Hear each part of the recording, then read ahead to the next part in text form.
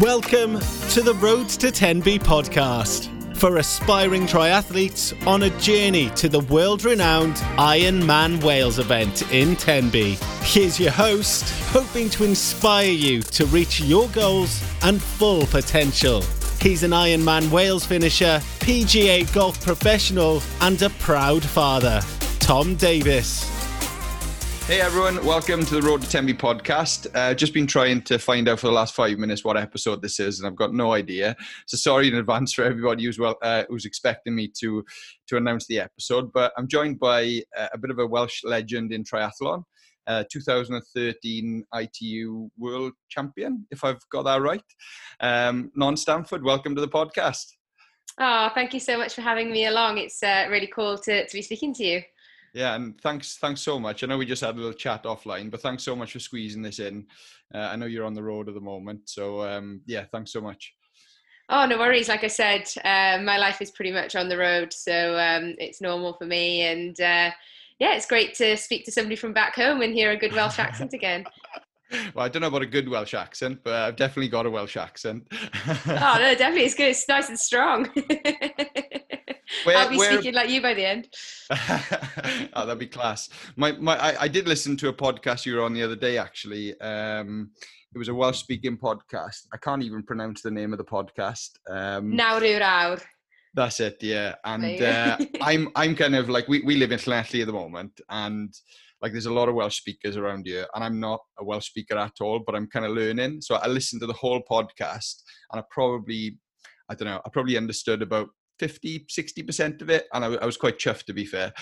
Yeah, that's pretty impressive. Yeah, well done. I was happy with it. I couldn't join in, but yeah, I could understand it a bit. So Non, where are you from in South Wales? I'm from Swansea, but I went to school in Port Talbot in secondary school, so kind of got friends between the both, and yeah, both of them are kind of home, I guess. Yeah, what school in Port Talbot? I went to St. Joseph's, Roman Catholic. Yeah, so I went to a Welsh-speaking primary school in Swansea. That's why I can speak Welsh. So. Got you. What a legend. So, in school, did you get taught by Ember's mum or dad? I did. Yeah, I did. I got taught by Mr. Keogh. Art. He's an absolute legend. I can remember having the most fun in his art classes. It was brilliant. Yeah, he's still a legend. Yeah, we actually went down to, because they live in Dale at the moment. They have been for a while. Fab. And we had like a bit of a training session the other day down in Dale, and he took us all out in the boat, and there was like a photographer with the group that we were with, and they all thought he was a legend. Oh, he is. If he's anything like he was, it's just so funny. It's a joke a minute with him, so that's fab. Yeah, that's class. So, for you growing up in South Wales, how did your kind of like triathlon kind of interest start? Did it start in like a different sport, or did you get straight into triathlon straight away? No, so I didn't actually start triathlon until I was 19. And that was when I was at university up in Birmingham. But I was involved in sport from basically the day I was born. So my mum was one of the British gymnastic coaches. And I guess from day one, I was just kind of surrounded by like high level sport. So while she was coaching, I'd just be playing around in the gym while the other girls were training. And I started off doing a bit of gymnastics when I was younger. And I went over to America this one time to compete with the Welsh team, and kind of realised I wasn't really that good. I was nine at the time. And I remember coming back and saying to my Mum, do you think I'll go to the Olympics? And she said, probably not, no. Oh, wow. So harsh maybe at the age of 9, but at least she was honest with me, and I didn't waste too much time sort of pursuing that avenue. So I just decided then that I had to find something that maybe I could go to the Olympics in. And that was initially, I decided that I'd join the local swimming club. So I joined Swim Swansea, or it was City of Swansea Swimming at the time, and sort of started swimming, and that went pretty well. I really enjoyed it. And when I went to secondary school, then my mum was actually my PE teacher, so she would have been Emma's teacher as well. And I kind of got coaxed into the cross country team because my mum needed numbers, and started running that way. And then was kind of still swimming, but running, probably more focused on running as I was growing up and going through school, and a member of the Swansea Harriers and running with the school team and that kind of stuff, really. Oh, that's class. So like, at what point did you decide I really need to kind of stop focusing all my efforts on running across country? And then it's not so much what point, it's like, what was the reason? Like, why did you kind of switch across? So like I said, I was at university when I first started triathlon. I think I was in my second year, and I'd spent the whole of my first year of university injured. So I'd gone to Birmingham because it was a really good balance of academics and athletics. They had a really strong cross-country and athletics team. And I basically couldn't compete the whole time and spent a lot of the time not being able to do much because I was injured. And I hadn't really been swimming for a while because I'd quit swimming to focus on athletics, but decided to get back in the water with the triathlon team just to try and keep fit and do a bit of cross training. And the coach there at the time, Steve Lumley, kind of gradually persuaded me to actually give triathlon a go. I think he said, "You'll never be a world-class runner," which was probably a bit harsh, but maybe true again. I've been dealt some harsh blows over the years. He's like, "But you have the potential to be a good triathlete." So, I mean, I didn't believe a word of it, but I was like, "I'll give it a go. Yeah, why not? It'll be a bit of fun." And so I did my first triathlon, I think in 2009. And that's kind of where it started. Although my first one, I absolutely hated and said, "I'm never doing that ever again." So. Oh, really? And where was that? It was in Strathclyde. It was the British, I was kind of thrown in the deep end. It was the British Elite Champs and Strathclyde Olympic distance. And it just felt so long. I was like, this is never going to end. Now I'm speaking to someone that does Ironman, I know. But at the time it was a big shock from going from being like a 1500 3K runner to doing an Olympic distance triathlon. And I just thought that was horrendous. That's amazing. So like, where did you kind of like, once you got over that kind of like that feeling of it being horrendous, how long did it take you to think, I want to do another one?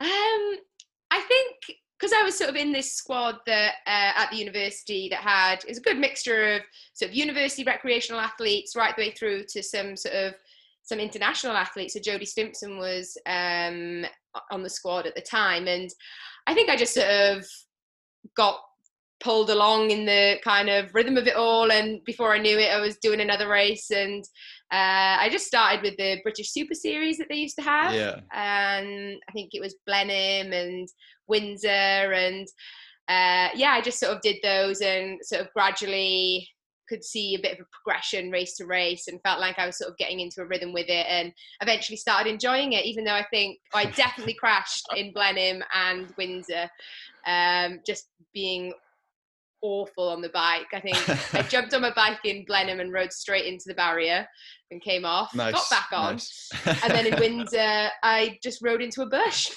Nice. So I definitely didn't have the smoothest start to triathlon. Like you say you've had a bit of a run background, done a lot of swimming when you were younger, which seems to be like relatively common for a lot of triathletes. Like for me, I didn't swim at all, and I couldn't swim a length when I first started. But for you then, kind of like taking up cycling as part of triathlon, was that the discipline which you needed to kind of like bring up the most then, or did you kind of like take to it quite naturally? I definitely, took time to get used to riding a bike. I'd never ridden a proper road bike before. I'd learned to ride a bike as a kid and that kind of stuff, but never really ridden a bike. So I can remember everyone saying to me, you just need to, time in the saddle, and you'll be fine. So I committed to it, and was really fortunate to get some great sort of coaching in terms of like bike handling, because at ITU it's really important that you can handle your bike and ride well. So it probably took me a couple of years to really get comfortable. But I think of the three disciplines, it's probably the easiest one to pick up and sort of improve in. Swimming is very hard to pick up because it's so technical. And I think for people that haven't had a big run background find running really hard to pick up. But I think cycling is probably the easiest of the three. So I was quite fortunate, I guess, in that Yeah. regard. It was just sort of about spending time in the saddle and getting used to handling the bike, really. Yeah, and suffering. Yes. There's a lot of that. Definitely. Yeah, I mean, I've not really raced like many triathlons at all, and I'm relatively inexperienced. And to be fair, I'm probably the most uneducated uneducated host that you've ever been interviewed by, because I'm literally so raw in terms of triathlon. I've done maybe 4 or 5 triathlons in total. One of them was Ironman Wales. So I still need to learn how to suffer a little bit more, definitely, because I think there's a bit of an art to that, to be fair. Because we train, I train with a little group, and we do a lot of work on Trainer Road. And some of the boys, oh my God, they're just so good at suffering. And I think there's a bit of a kind of a knack to kind of getting into that zone, Yeah, definitely. I think it's something that you learn over the years. And if you've, like I said, I've been doing sort of swimming where you suffer a lot from a young age. Swimming club is brutal. You're swimming twice a day, and some of the sessions are really tough. And when I look back now and think how young I was in some of the sessions that we were doing, it blows my mind. But it definitely laid the foundations, I think, for my future career in triathlon, because it taught me how to suffer. It taught me discipline, and I think it's something that you can definitely pick up on. Some people are naturally, I think, able to suffer and push themselves. I see elite athletes who can suffer more than others, and some athletes are softer than others, and some just have amazing mental capabilities. One of the toughest athletes that I know is Alistair Brownlee. His ability to suffer is just absolutely incredible. I think he misses some sort of feedback loop that tells his brain that he's really hurting. That's the only way I can explain it. But it's probably why he's one of the best in the world, hey? Yeah, that's amazing, to be fair. So I'm assuming that you've never done Ironman distance at all, and like there must be such a big difference between kind of like intensities of like the race that I'm really interested in and Ironman races compared to the races that you've been doing. How then does the kind of like training change for you then, where you'd be doing shorter races which are potentially a lot more intense? So obviously I'm not an expert in Ironman training. I've never, like you said, I've never done one, so I've never had to go through that process of training. But from what I understand, you guys have to do a lot of sort of threshold based work, and obviously a lot of hours. Whereas, I'm still training, like a big week would be 35 hours, but generally anywhere between 20 and 30 hours a week. But again, it's my job, so I have a lot more time to do that. I appreciate a lot of people who are training for an Ironman have got a full-time job, and it just blows my mind how you guys manage to fit it all in. But yeah, so we try to, a lot of our training is quite polarized. So we have some super easy days, and then the intense stuff tends to be quite intense. But we do also do tempo work. So on a Saturday morning, my favorite Saturday morning session would be a 60-minute build run, where you go, for me, it would be 20 minutes around 350 pace, straight into 20 minutes around 340 pace, and then the last 20 minutes around 330 pace. That's kind of my sweet spot. I love that kind of running. But then on the flip, on the Tuesday, we'd have maybe 10 400s, and that would be above your 5K race pace. So there's probably a lot more, I would imagine, a lot more intensity with the ITU Olympic distance style training compared to the Ironman stuff, where you just need to be able to suffer and be uncomfortable, I guess, for hours on end. Yeah. It's quite interesting because, like I've said already, I'm quite new to the sport in general, and just trying to understand kind of like the differences between, training for one race compared to another. And like, I see like a lot of at least Ironman athletes, I don't really want to call myself an athlete because You've done it. I've done it once, but like I don't know. It's not really. I don't know. Just seem a bit strange calling myself an athlete, but we tend to do like all different types of races. You know, like building up to an Ironman, you do like sprint distance, Olympic distance, maybe half Ironman as well, and you know, you can't be good at all of them if you're only training for an Ironman kind of thing. So it's just really interesting to hear kind of like the way in which you train. And what about the bike then? Like what does a typical kind of week look like for you on the bike? A typical week would be, I think, around 14 hours in total. And that would be, again, a mixture of sort of short, easy rides. So like Monday is a 90-minute easy spin. Up to our longest rides in the winter would be 4 to 5 hours, just steady. But then we'll also have at least 2 bike sessions in there a week. Plus, on a Tuesday, we do an hour easy, but we'd have 10 by 15 seconds max sprints in there.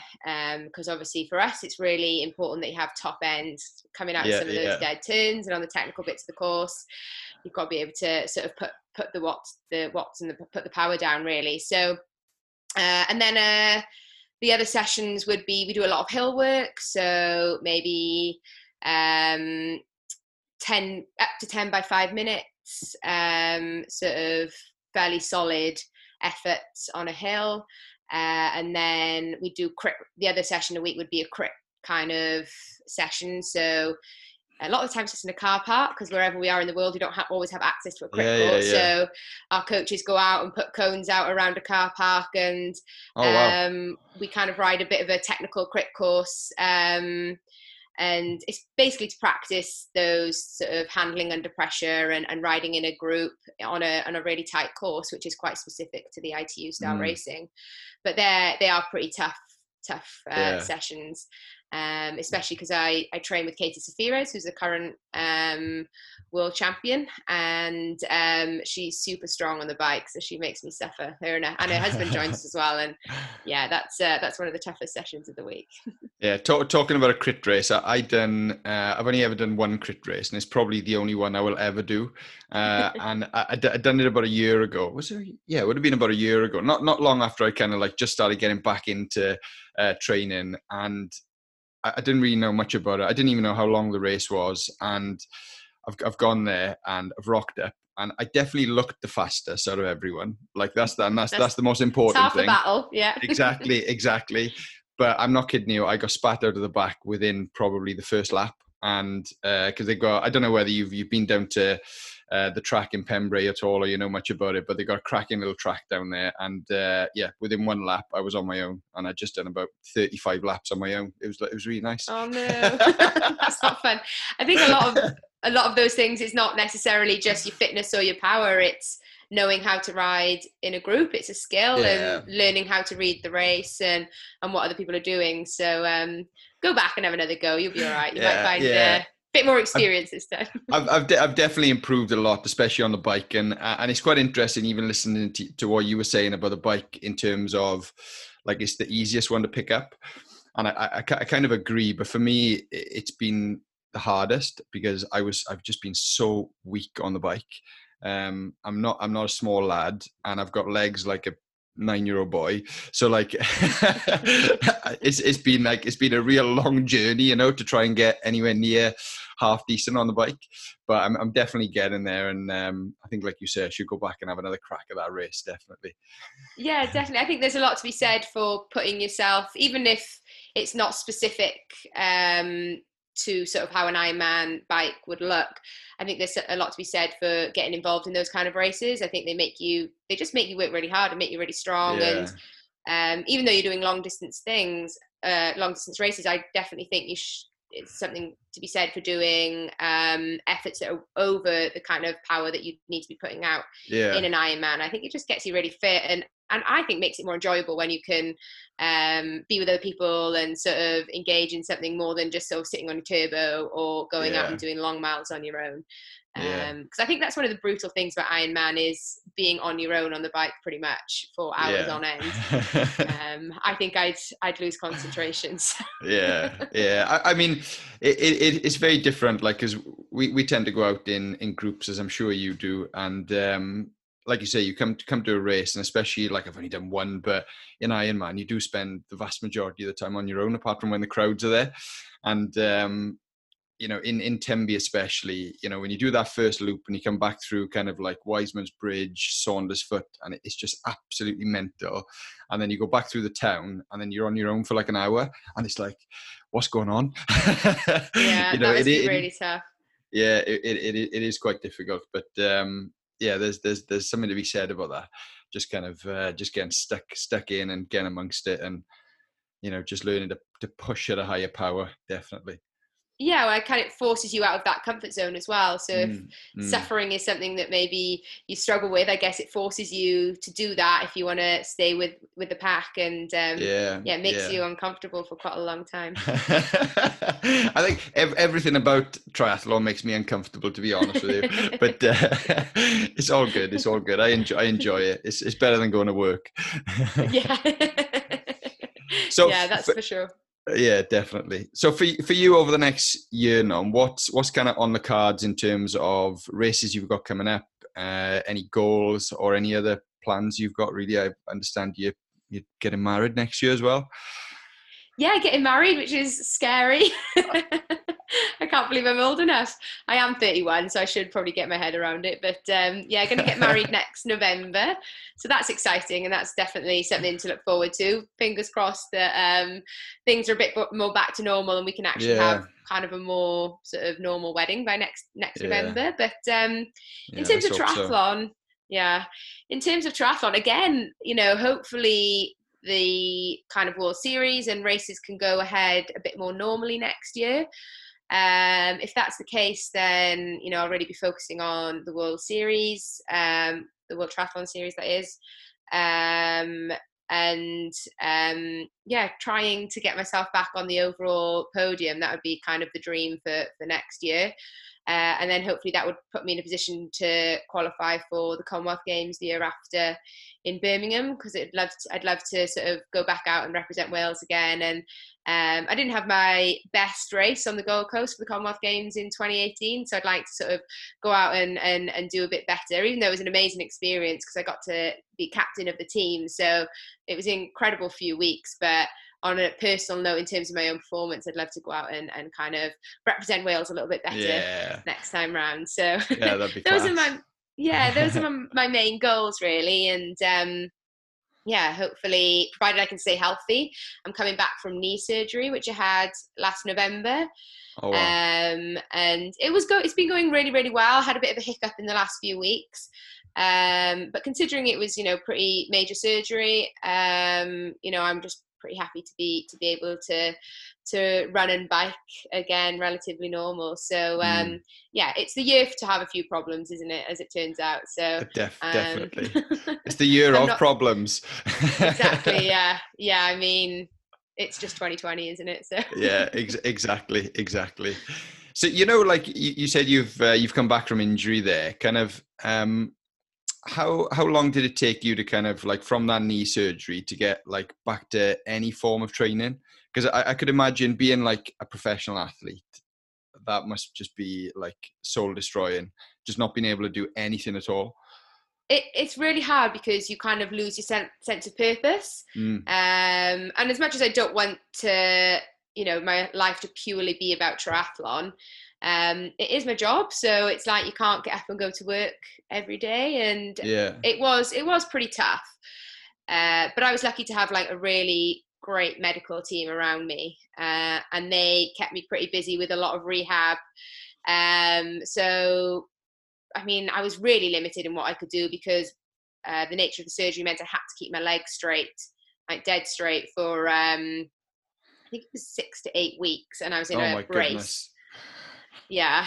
I was allowed to take it off to do some like little exercises, but that was it. I was sleeping in it. I was on crutches, like walking around with it, not being able to bend my knee. Couldn't drive for weeks on end because I couldn't bend my knee to get in the car. But I think, so I had the surgery sort of start of November, and I think by December I was allowed to get on the bike, and this is the only time I was allowed to take the brace off, but it was for like, I wasn't allowed to do more than 20 watts. So 20 watts. Yeah, so it's basically, it was just to get that movement going. So I think I was doing like 20 minutes 3 times a week, and it was just to get the brace off and to make sure it wasn't getting too stiff. Yeah. But other than that, and I had to have a seat at a certain angle because I wasn't allowed to bend my knee too much, and it was crazy. But I think by end of January they upped it to 100 watts. And then it was just like this gradual progression from there. And I actually could get in the pool once the wound had all healed and I had all the stitches out. I could get in the pool, but I had to have a pull boy in and a band because I wasn't allowed to bend my knee at all. And I wasn't allowed to do tumble turns or push off the wall. So I'd sort of get towards the wall and do this like weird little turn, like I was like the Titanic turning at the end of everybody. That's standard procedure for me, non, just for you to know. But you're probably allowed to push off the wall. I wasn't allowed to push off the wall, so it's you'd lose your momentum and have to get going again. So there was weeks and weeks of that as well. But I mean, I can laugh about it now, and it was a long road back, like, because I was so long on crutches and in this brace, I basically had to teach myself how to walk again. And I was walking with a limp for ages, and they had to get a specialist in to sort of try and help me get my normal gait back. And it was quite a long progression, but I was getting there, and I was back running pretty well about 6 weeks ago, but then picked up a little stress response in my shin, and we think it's because my biomechanics altered a little bit after the surgery, just running a bit differently and loading everything a bit differently. So never mind. It seems to all be back on track, and I'm trying my first run outside tomorrow. So fingers crossed that's all right. Yeah. Oh yeah, I hope it is. So is that kind of like the longest layoff that you've had, in your whole career from an injury standpoint? Yeah, probably. I have had quite a lot of injuries over the years, but I think this is the one where I was sort of most immobilized for the longest period. Back in 2014, I tore my plantar fascia. And that was pretty painful.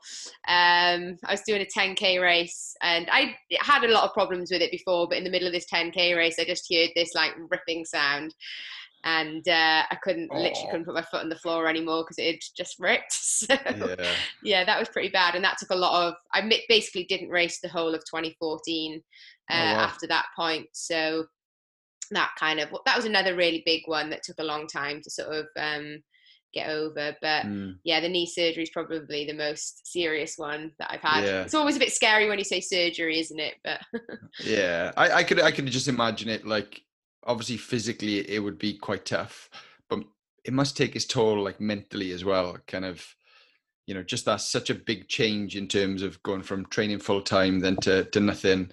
Hopefully drinking a lot of coffee.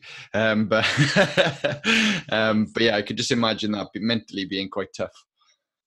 Yeah, it was quite tough, and because it kind of came out of nowhere. I'd been having this like a bit of a sore knee towards the end of the season last year, but I thought, have a few weeks off of my break, it'll be absolutely fine, but it just didn't clear up.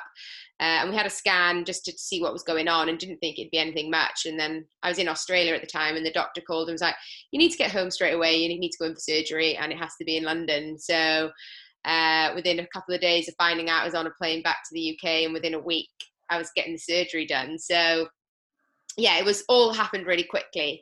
But like I said, I got a great medical team around me, and they tried to keep me as busy as possible, I guess. I was going in to see them every day, and they were doing with, what they could with me. The first couple of weeks, I literally laid on the sofa and slept because I was absolutely whacked from the surgery. But the anaesthetic did not agree with me, and I think I was having like 4-hour naps every day. Brilliant. It's the key to healing, I swear. That's the way to do it.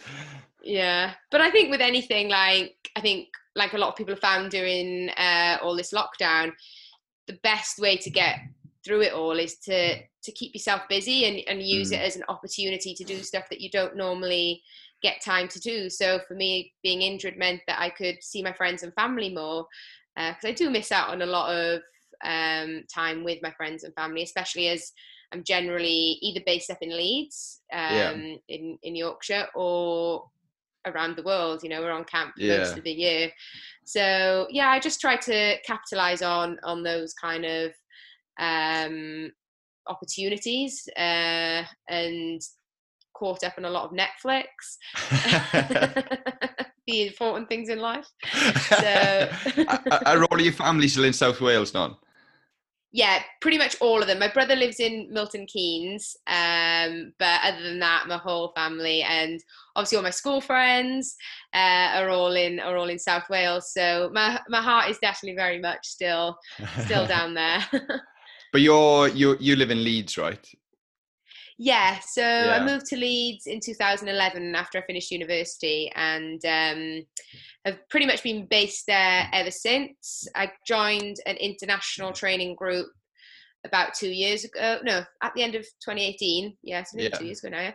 And so ever since then, I've pretty much been on the road, but I still have my house in Leeds. And when I go back, I tend to go back to Leeds because I can still train with the squad there as well. So got a good balance, really. Yeah, nice. So touching again on kind of like your events for next year, if you do really well in Birmingham in the Commonwealth Games, are there any other kind of like goals that you've got that you still want to kind of like tick off, like big goals? With triathlon? Yeah, I don't know. At the minute, I'm kind of focused on getting to Birmingham and having a great race there. For me, it would kind of be full circle with triathlon. I started triathlon in Birmingham, and it would be great to go back there and race and kind of have a great one. And I haven't really looked much past 2022. I'll be 33 then, and sort of I'd have been competing for the last, gosh, it's scary when I think of this, like 14, 15 years. So I don't know if I'm still loving the sport and everything's going really well, I'm fit, I'm healthy, and I'm still able to compete well at the highest level, then there is the possibility that I'll keep going and, maybe look at Paris Olympics 2024, maybe try some 70.3s. But, I might get to 2022, have a great race and be like, I'm done. So I haven't planned much past that point yet, but at the minute, that's kind of my big goal, and to get there really and see how it goes. Sounds like a good way to think about it. Just keep yourself in the present and just see how it goes. Yeah, definitely. You can't plan too far ahead, can you? Because you just don't know what's going to happen and how you're gonna feel. You hear people wake up and they're just like, I don't want to go training anymore, and you just don't want to do it anymore. So that could well happen as well, and I hope not, because I like to think I'll be someone that trains and keeps active for life. But the difference between, I guess, doing it for fun and keeping healthy and it being your job. So see how the body and mind is, I guess. So do you said you mentioned potentially doing some 70.3s. Do you ever see yourself doing the full Ironman events and competing there? It's so far. I'm not sure. I take my hat off to anybody that does it, but I've always said no to full Ironman. And I used to say no to 70.3, but my partner Aaron Royal always tries to convince me to do one. He's like, just give it a go. You just give it a go. You'll be fine. And I think off the training that we do, I could probably, do a 70.3 fairly okay. Don't know how good I would be, but I'd get round and be fine, I think, off the training that we do. So I wouldn't have to adjust too much in that regards. But an Ironman is a whole different kettle of fish, isn't it? Like the training is quite different, I think. So I'm not going to commit to a full Ironman. Everyone says just go to Tenby and then you'll definitely do it. I was like, oh, so maybe I'll go down and watch, and then maybe I'll be coaxed into doing it, but we'll see. Yeah, so like quite interesting for me, and this might be a really daft question, and I'm genuinely asking this, right, because I don't know. It's not like a loaded question or anything, but like, you know, for athletes kind of like in your position that have been competing at ITU level for, you know, for quite a while, and they kind of like make a jump across then into kind of 70.3 an Ironman. What is the kind of like the main reason they end up jumping across? I think the intensity of ITU is really hard, both physically and mentally. It's the ITU kind of World Series circus is a bit of a circus, you know, it's a traveling circus. You're traveling a lot, you generally away on camp a lot. And it's hard, like both mentally and physically. You get tired, and as you get older, you have the younger kind of quick, powerful athletes coming up, and you know, I think they just gradually take over. And I think as you get older, you kind of tend towards sort of the lower intensity. Obviously, it's just as hard, if not harder, but it's haven't got that such high intensity, and I think it's kind of a natural progression. And also a lot of ITU athletes really respect the Ironman distance, and I know a lot of them, you know, hold ambitions of going to Kona and competing in Kona.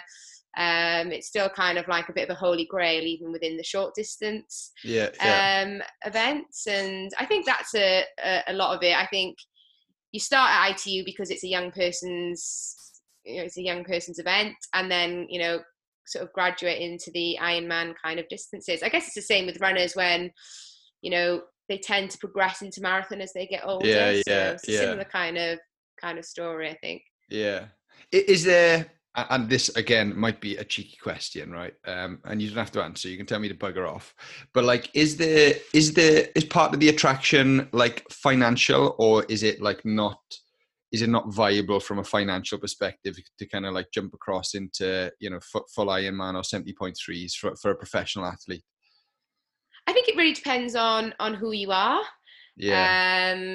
You know, if you're the very best, especially from a ITU point of view, if you're in that very top kind of percentage of athletes, then, you know, you can make a decent living. You know, you can make good money, and yeah, probably, you know, not many people can retire from triathlon and never work again. There's probably one or two people that I can think of, but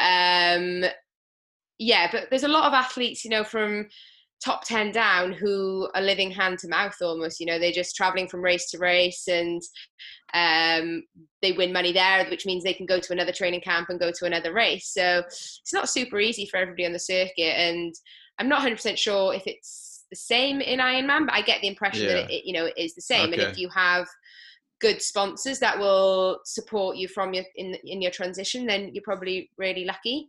And it also depends where you're from. So Ironman is massive in Germany, in America. So if you're one of those athletes in those kind of countries, then you're probably more likely to get the backing. And I think it's really growing in the UK as well. But I think in the UK, because of Alistair and Johnny Brownlee and their achievements, ITU seems to be or Olympic distance seems to kind of be the main attraction. It gets shown on BBC, and they talk about it as a sports personality. So I think maybe as Alistair and Johnny move into Ironman, that might actually bring Ironman more and more into the mainstream, which will be great for Ironman as a sport, and hopefully financially for any of the sort of British athletes that want to pursue it more seriously. But, you know, there are obviously some brilliant British athletes that are doing very well financially from doing Ironman, but they are exceptionally good athletes. So it's a bit easier for them probably to make it financially viable.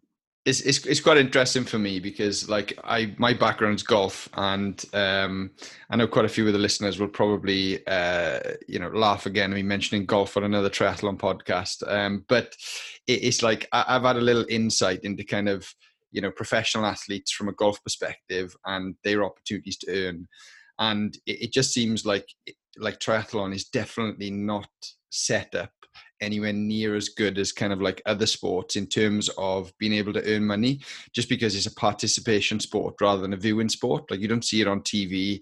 The sponsors, are going to be few and far between in terms of, being able to get kind of TV time and, any kickbacks from that. So it must be bloody tough. When I look at it, it almost seems impossible, Yeah, no, it is really tough, especially when you're starting out. And I was really fortunate that my parents were always really supportive, and I probably should have had mum and dad put on my tri-suit when I first started off. They were kind of my main sponsors and supporters. But I was really fortunate, not everybody's lucky enough to be able to have that support. And, I take my hats off to a lot of people when they first start and they're working and, trying to balance the two until it becomes financially viable to actually go full time. But I think one of the things with triathlon compared to, say, golf, tennis, is obviously the media coverage. That's a massive part of it. But also triathlon's it's quite a relatively new sport. It only debuted in the Olympics in 2000, which is, obviously that's where you're going to get a lot of media coverage, and how the media kind of gets interested in the sport and it comes into the mainstream. So it's pretty new and it's still evolving as a sport. They're still trying lots of different formats, and I think they're still pushing for new events in the Olympics. So next year you'll have the team relay, and then I think for 2024 they may be pushing for some different their additional format within there as well. So I think that's one of the reasons that triathlon is so far behind, maybe from an organisation point of view as well, is that it's quite new and people are still learning, and that infrastructure and just isn't in place. So hopefully it'll progress. There's the PTO, which has been set up, which is the Professional Triathletes Organisation, and they're really doing great work to try and improve things for elite athletes and make it more sort of viable for them. I definitely think that triathlon needs that kind of like organization to kind of like to pull it all together. Like, it's not similar to golf, but it definitely needs that, I think, and setting up the races in a certain ways which are going to allow kind of like better media coverage and to be able to cover it from start to finish. Like the relays, like you say, I think is like a really big opportunity, because and especially from a participation standpoint as well. I mean, they'd be so much fun to enter and get involved in and to watch as well. They're very, very exciting. It must be quite good to do one of them. I've never done one. Yeah, no, they're great. And they, like you said, they have been fantastic for our sport. The mixed relay has been sort of around for a really long time, but since it got announced as part of the Olympics, was it probably, I don't know whether it was 5 years ago, there's been a massive sort of improvement in how it's covered, how it's presented to the media. And it's brilliant as an athlete. We all love doing the mixed team relay. It's a very individual sport normally, isn't it? So it's great to sort of come together as a team and have that opportunity to race, not just as a team, but also have men and women in the same team. And I think that's a really cool dynamic and pretty unique to triathlon. I think swimming are maybe doing something similar now, but triathlon is kind of the leader in having sort of this mixed gender relay teams. And I think that's really exciting. And like I said, that it adds to the tactics and the sort of dynamic of the races. And they're just so fun to watch. I don't know if you watched Hamburg at the weekend, and they had the World Mixed Relay Championships there, and the lead was changing all the time, and you just didn't know, what was actually going to happen in the end. So I think it's a really great step forward for our sport to have that, and hopefully see it more and more.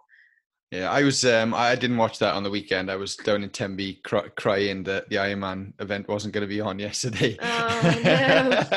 Well, I wasn't crying, but was it supposed to be yesterday? It was supposed to be yesterday. Yeah. So There's been so many athletes down there all weekend. It was it was absolutely buzzing in the town, to be fair. Oh, really? Oh, of course. People were just going down there and training and. Yeah. There was a big fuss by all the local authorities saying that people are going to be racing down there, on their own accord, with the road being open. But don't think it was like that. People are always No. going down to Tenby training and stuff, and Yeah. it didn't seem like that from where I was looking at it anyway. But just a nice atmosphere. And yeah, it was class. It was absolute class.